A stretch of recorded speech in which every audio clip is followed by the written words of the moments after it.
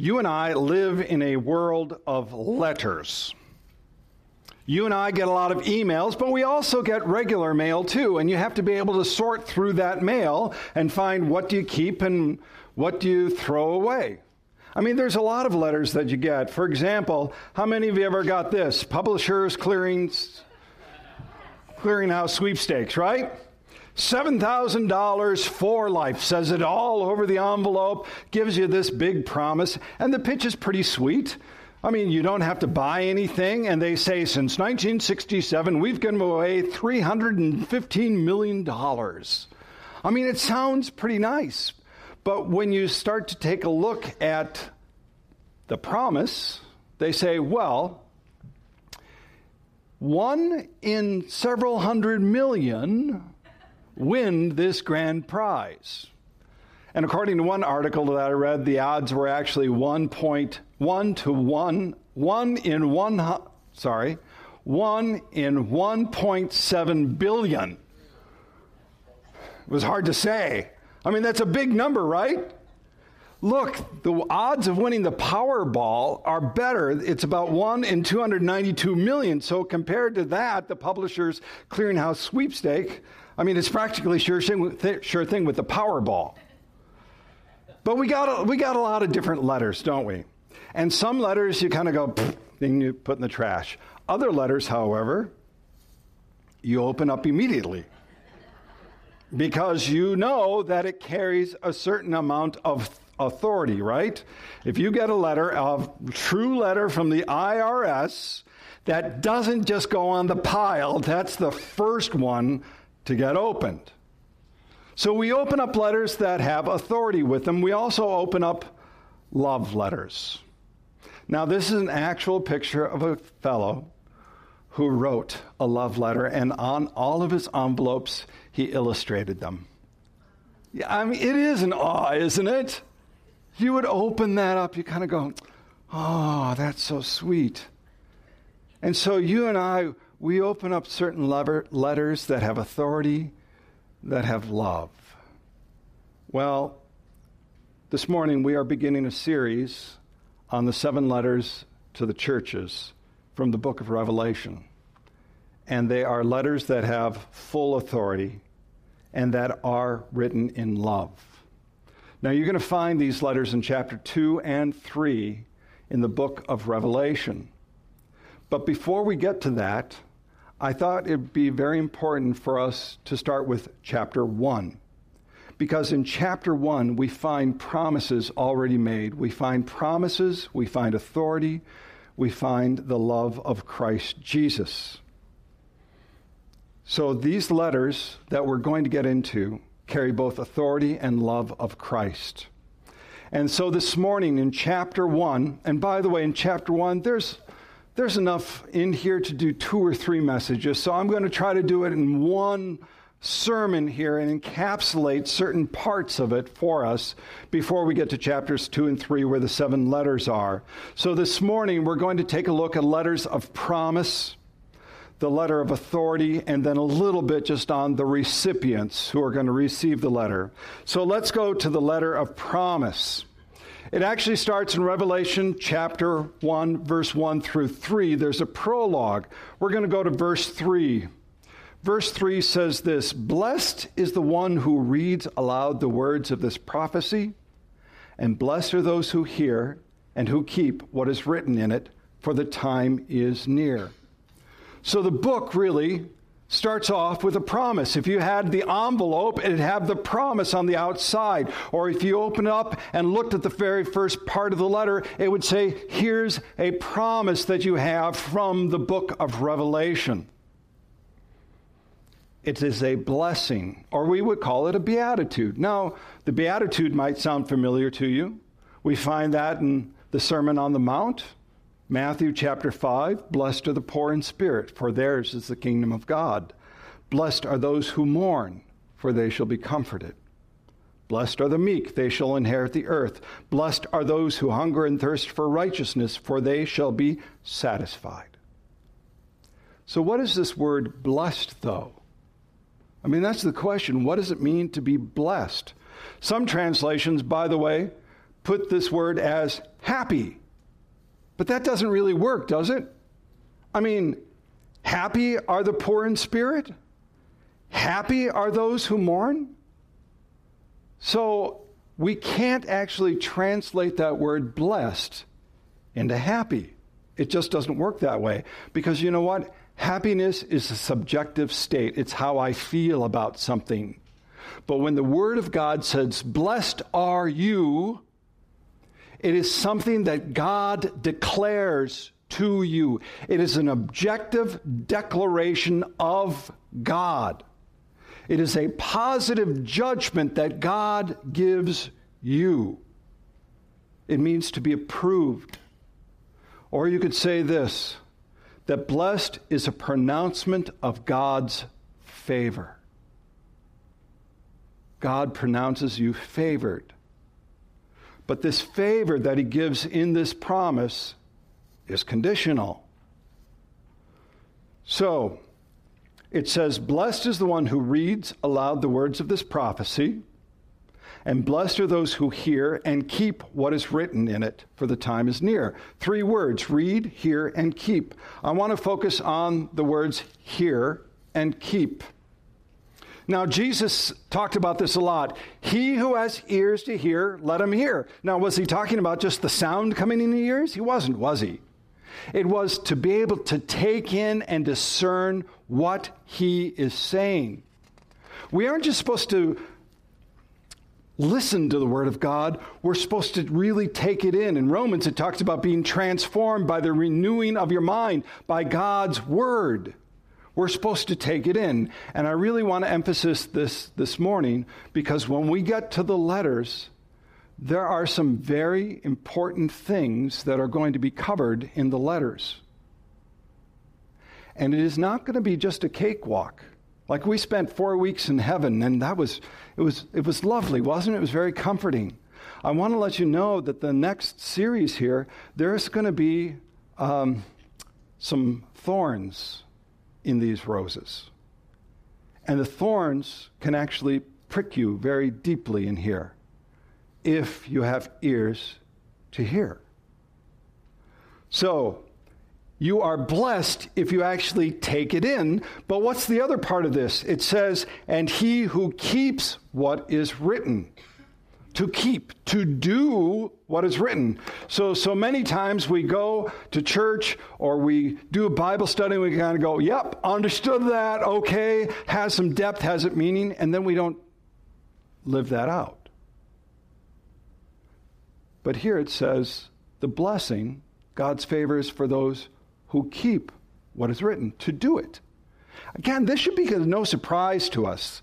James covers this very, very thoroughly. James chapter 1, starting verse 22. But be doers of the word, not hearers only, deceiving yourselves. For if anyone is a hearer of the word and not a doer, he's like a man who looks intently at his natural face in the mirror, for he looks at himself and goes away and at once forgets what he was like. But the one who looks into the perfect law, the law of liberty, and perseveres, being no hearer who forgets, but a doer who acts, he will be blessed in his doing. Jesus said this in Luke chapter 11, blessed rather are the ones who hear the word of God and keep it. So this is the blessing. If you got an envelope, right, and it said, blessed are you who read, hear, and keep, right? That's like on the envelope or on the very first paragraph of this letter that you would receive. So it is in the reading, hearing, keeping of God's word that we are blessed. Now, if you got a letter like that, you would want to say, who wrote this letter? Is the person who wrote this letter, do they have any authority to actually fulfill that particular promise? So now we want to go to the authority of who wrote the letter. We're going to take a look at 3 things. By the way, there are sermon notes for those who want to use the sermon notes. Keeping along with this, it might be helpful, especially in this section, to go with the sermon notes. Okay, the authority. So we're going to go to the prologue. Now, the prologue's different. If you take a look at the letters from Paul, if you take a look at the letters from Peter or Jude, they actually start off with their name first. Paul, an apostle of. Peter, an apostle of. So they state who they are first, and they put the authority from their apostolic position. But this is very different in the book of Revelation. It actually starts off with the revelation of Jesus Christ, which God gave to show to his servants the things that must soon take place. He made it known by sending his angel to his servant John, who bore witness to the word of God and to the testimony of Jesus Christ, even to all that he saw. So he is putting very upfront, this is from Jesus Christ. 2 words. First, his name, Jesus. We covered this actually a lot in the last 4 weeks, the name of Jesus and how exalted the name of Jesus. But then we also have Christ. And Christ is a title that Jesus has. It means the anointed one, the one who is to redeem Israel. It points to Jesus as the Redeemer, the Lamb of God. So right here in the very beginning, the authority of the name of Jesus, the Redeemer, the Lamb of God. And again, remember the Lamb of God from chapter 5 in Revelation that we covered that. And yet, people would say, well, is he God? Jesus Christ, is he God? And yes, we tie that in numerous places in the first chapter. Let's tie it in here. He writes, John, to the 7 churches that are in Asia, grace to you and peace from him who is, and who was, and who is to come, and from the 7 spirits who are before the throne. Now, right here, he points to God the Father. He doesn't use the name God the Father, does he? But he says, to the one who is and was and who is to come. By the way, if you remember, again, we're tying all this in. If you remember from chapter 4, holy, holy, holy is the Lord God Almighty who was and is to come. That's what they say around the throne regarding God the Father. So there's no question that this is God the Father. But why doesn't John just say God the Father? He actually uses a very elongated name here.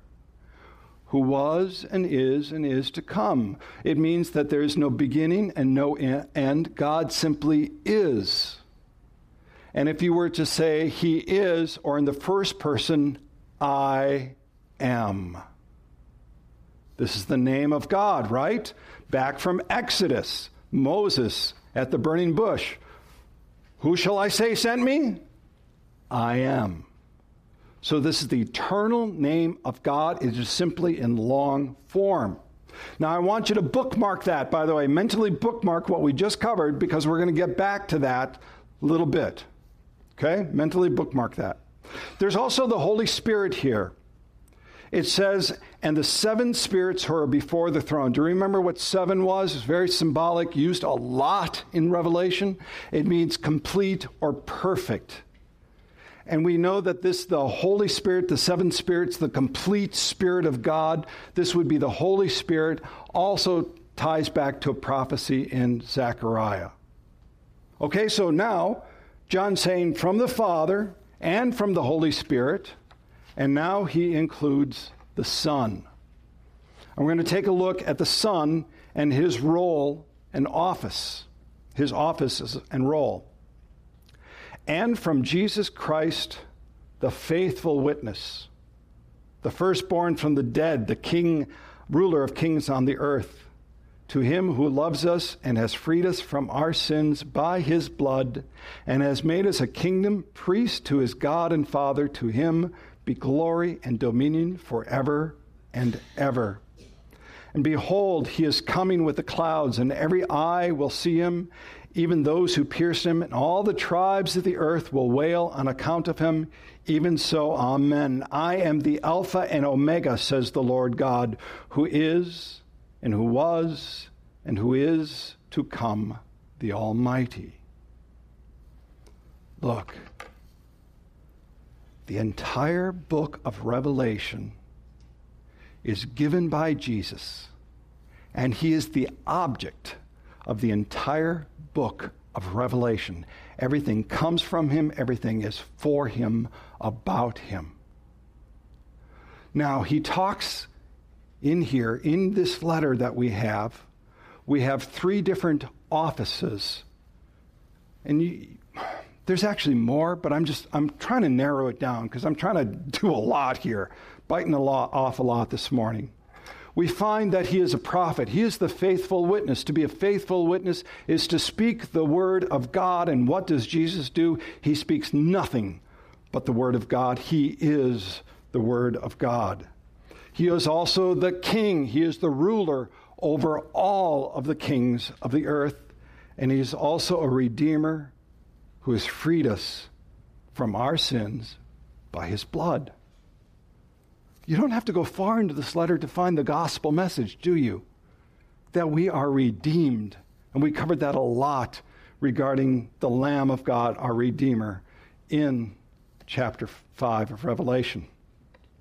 Okay, so here, you got this letter, right? This promise. You're going to be blessed. Who's it from? You're like looking at the signature, and you find, oh, it is from Jesus Christ. And it's got the office of prophet, of king, the role of redeemer. Now, in commercials, they'd say, but wait, there's more. As a matter of fact, with Christ, there is so much more. It is just unbelievable. So we're going to dig in a little bit further here. We're going to take a look at the nature, because look, if you've got somebody in a particular office, do you want to say, do they have the right character to be able to make good on the promises that are forthcoming? And so we're going to take a look at the character, or what we call the nature of Jesus. Starting with verse 13. And in the midst of the lampstands, one like a son of man, clothed with a long robe and with golden sash around his chest. The hairs of his head were white like wool, like snow. His eyes were like flame of fire, and his feet were like burnished bronze, refined in a furnace. And his voice was like the roar of many waters. In his right hand he had 7 stars. From his mouth came a sharp 2-edged sword, and his face was like the sun shining in its full strength. By the way, why I don't have many pictures this morning is because how would you picture that? I found one picture that came closest to it, but it would probably, in the vernacular, freak you out. Because this is a picture of Jesus in his glorified state. He is exalted. And what we find about the nature, the character of Christ is this. We find that he is holy. He has holiness. He is the source of holiness. It is given by the color white, the white representing purity. And it is as if he were wearing a crown of holiness. By the way, this ties directly back, and you can do it later on today, this ties back to our reading from Daniel. In Daniel, it said, as I looked, thrones were placed, and the Ancient of Days, that is God the Father, the Ancient of Days took his seat. His clothing was white as snow, and the hair of his head like pure wool. That's attributed directly to Christ Jesus here. We also find his omniscience, his all-knowing ability. And that is symbolized by his eyes, the blazing fire. Nothing can withstand his gaze. There is nothing that can be hidden from him. And it also says from his mouth, and this is, picture this, right? From his mouth is a sharp two-edged sword. And that two-edged sword we actually find referenced here in Hebrews chapter 4. For the word of God is living and active. The word of God, who is the word of God? It is Christ Jesus himself. He is the word.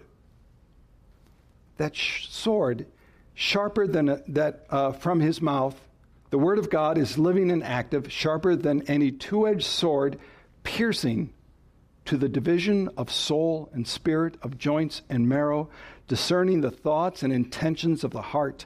And no creature is hidden from his sight, but all are naked and exposed to the eyes of him of whom we must give account. This is Jesus, fully omniscient. There's nothing that could be hidden from him, which is both comforting and scary. Now, his omnipotence, his all-powerful, talks about feet like polished brass.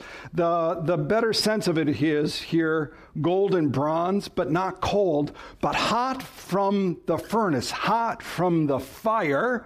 So wherever he would step, there would be nothing left in his path. And his voice, the roar of the sound of rushing waters. We talked about the trumpet last time. Now he's got a voice like this roaring waters. You ever been by a waterfall where it's just pouring down and you can't hear anything else and everything's drowned out? That is the power and might of him. And that he is also eternal. This is the picture of Jesus, the victorious one. He says he is the first and the last, the living one, who died and behold alive is evermore and has the keys of death and Hades. Now, remember I asked you to mentally bookmark something about God the Father, his eternal state, who was and is to come? Verse 8. I am the Alpha and the Omega, says the Lord God, who is and who was and who is to come, the Almighty. Now, some translations, by the way, or references say that's God the Father speaking, but I can't get that from the context.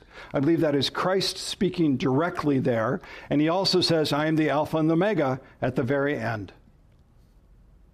So in his glorified presence, this is the picture of him who gave the letter to John.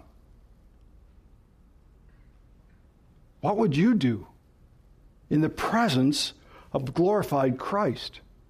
Do you know the song, I Can Only Imagine? Very popular song, I Can Only Imagine. It says, I can only imagine what my eyes will see when your face is before me. Surrounded by your glory, what will my heart feel? Will I dance for you, Jesus, or in awe of you be still? Will I stand in your presence, or to my knees will I fall? Will I sing hallelujah?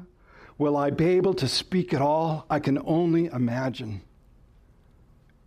It's a beautiful song, but it misses part of it. Here's what John did. When I saw him, I fell at his feet as though dead. That's what John did. In the glorified presence of Christ, he fell as dead.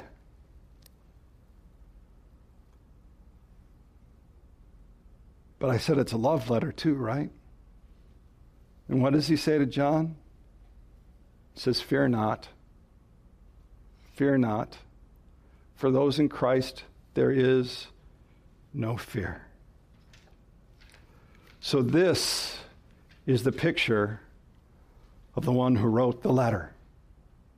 And the one who writes the letters to 7 churches. He has his name, his office, his nature or character.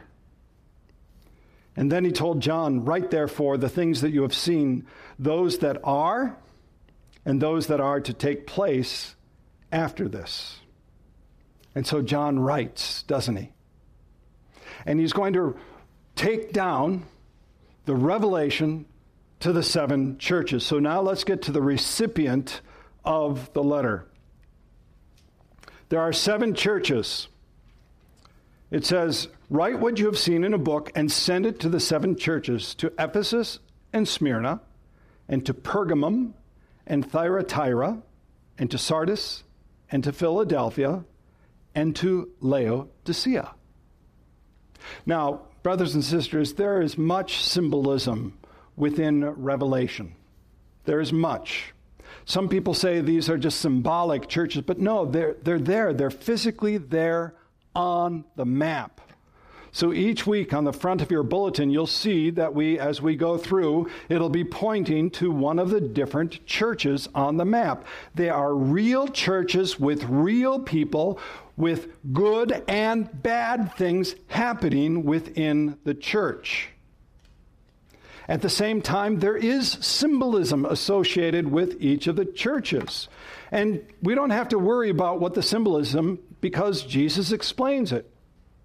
He says, as for the mystery of the 7 stars that you saw in my right hand and the 7 golden lampstands, the 7 stars are the angels of the 7 churches, and the 7 lampstands are the 7 churches. 7. What does 7 again mean? Complete, perfect. So he's got 7. So when it says the 7 angels of the churches, we would understand that to mean the pastors, angels being messengers. So to the pastors of the church.